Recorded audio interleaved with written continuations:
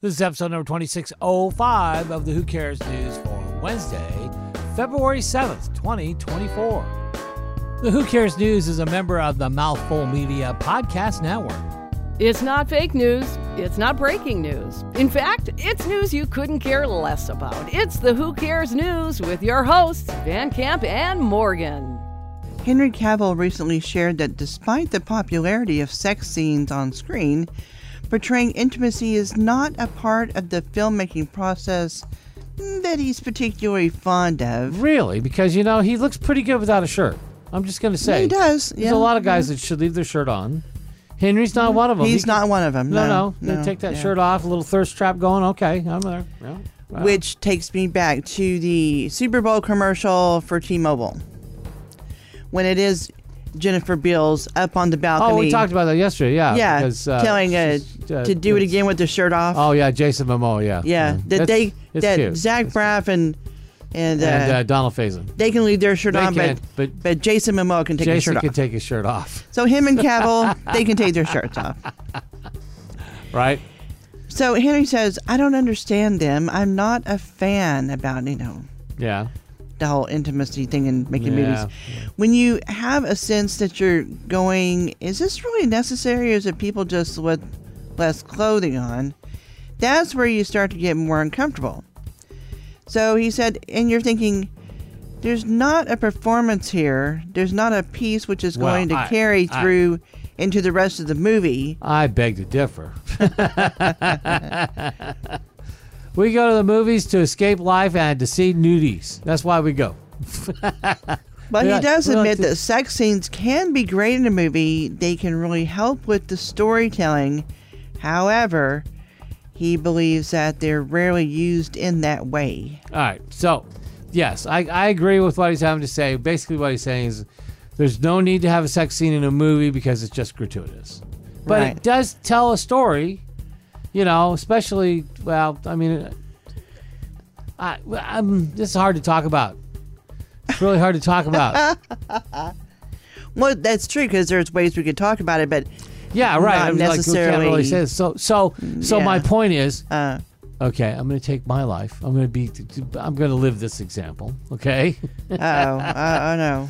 Before cover my ears, we were able to watch sex in movies and on the internet. We had to guess what it was all about, right? God help us. Back in the day before we had television and VCRs, how did we even know how to do the nasty? It was there was print. Well, okay, but you can't. And silent movies. A lot of sex scenes in movies. There was back behind the red curtain silent. Well, that's movies. the video store. Those are all gone now too. But no, my point is that where does that go with this? What's you made your me point, lose John? my point. You made me lose my. See, now you're just all flustered because you're thinking about porn. Not thinking about porn. I'm thinking about Henry Cavill complaining that we have too much sex in the cinema. Okay. All right. And I to that point, my original point was a young boy growing up and watching R-rated films. You didn't see a lot, Right. There's suggestions, but that's like sex education. They don't teach that in the schools. Come on, you need to learn how to do this stuff, right? Oh. You see what I'm getting at? Does that make sense? It makes sense. I don't think you're going to learn all. Well, you see, that goes back to porn. That's educational. Porn is educational. Superman doing a love scene in bed, not so much. Well, you can't see what's going on under the covers. Well, that's true. So how do you know? I'm thinking of a movie. What am I thinking of? 9.5 Weeks. Oh, yeah. Kim Basinger. Yeah. Ice cubes and strawberries and such. It's all about ice cubes.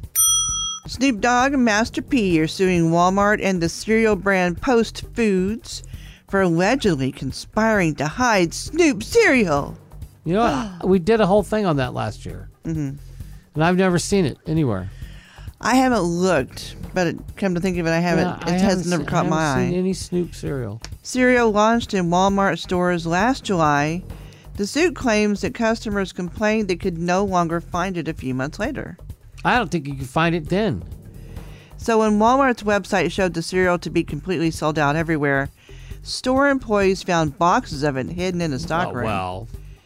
Now, is this one Walmart or is this all Walmarts? I don't know. So, well, yeah, but if it's not in the warehouse, it doesn't matter if it's in the store, right? Because your order, you're ordering from Walmart online is coming from a warehouse. That's true. If you're ordering from the store for the delivery from the store, that's another subject. That's true too.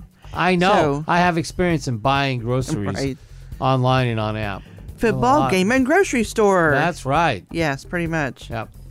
Both Post and Walmart say they did nothing wrong. Of course they do. With Post going so far as to say that, quote, consumer demand did not meet expectations. Well, not if they were hiding in the back room.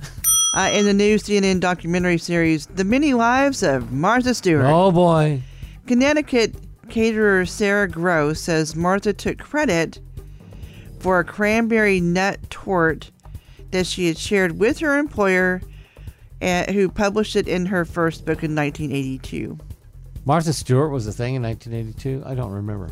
That's when she published her first I know, book. but I'm just trying to think. The first real exposure I had to Martha Stewart was, I think it was 1990.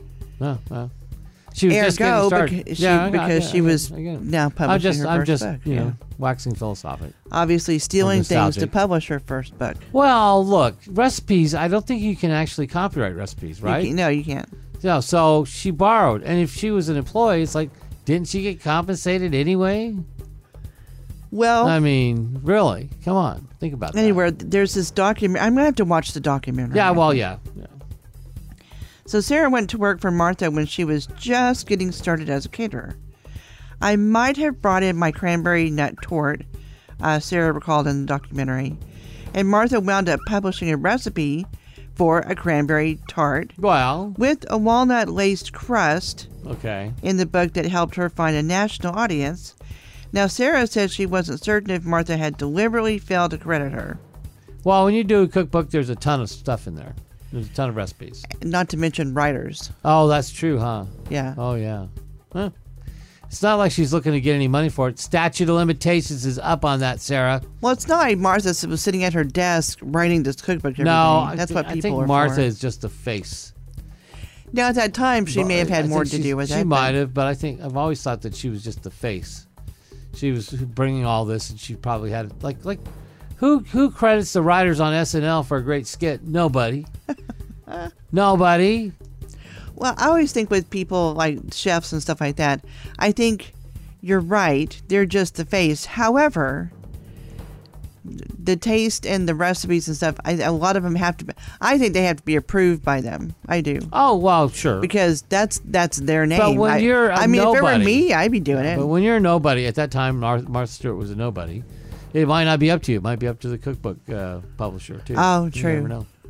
You know who is up to nowadays, even though when she got started, I'm going a long ways around for this. I'll just apologize right now. Halle Berry.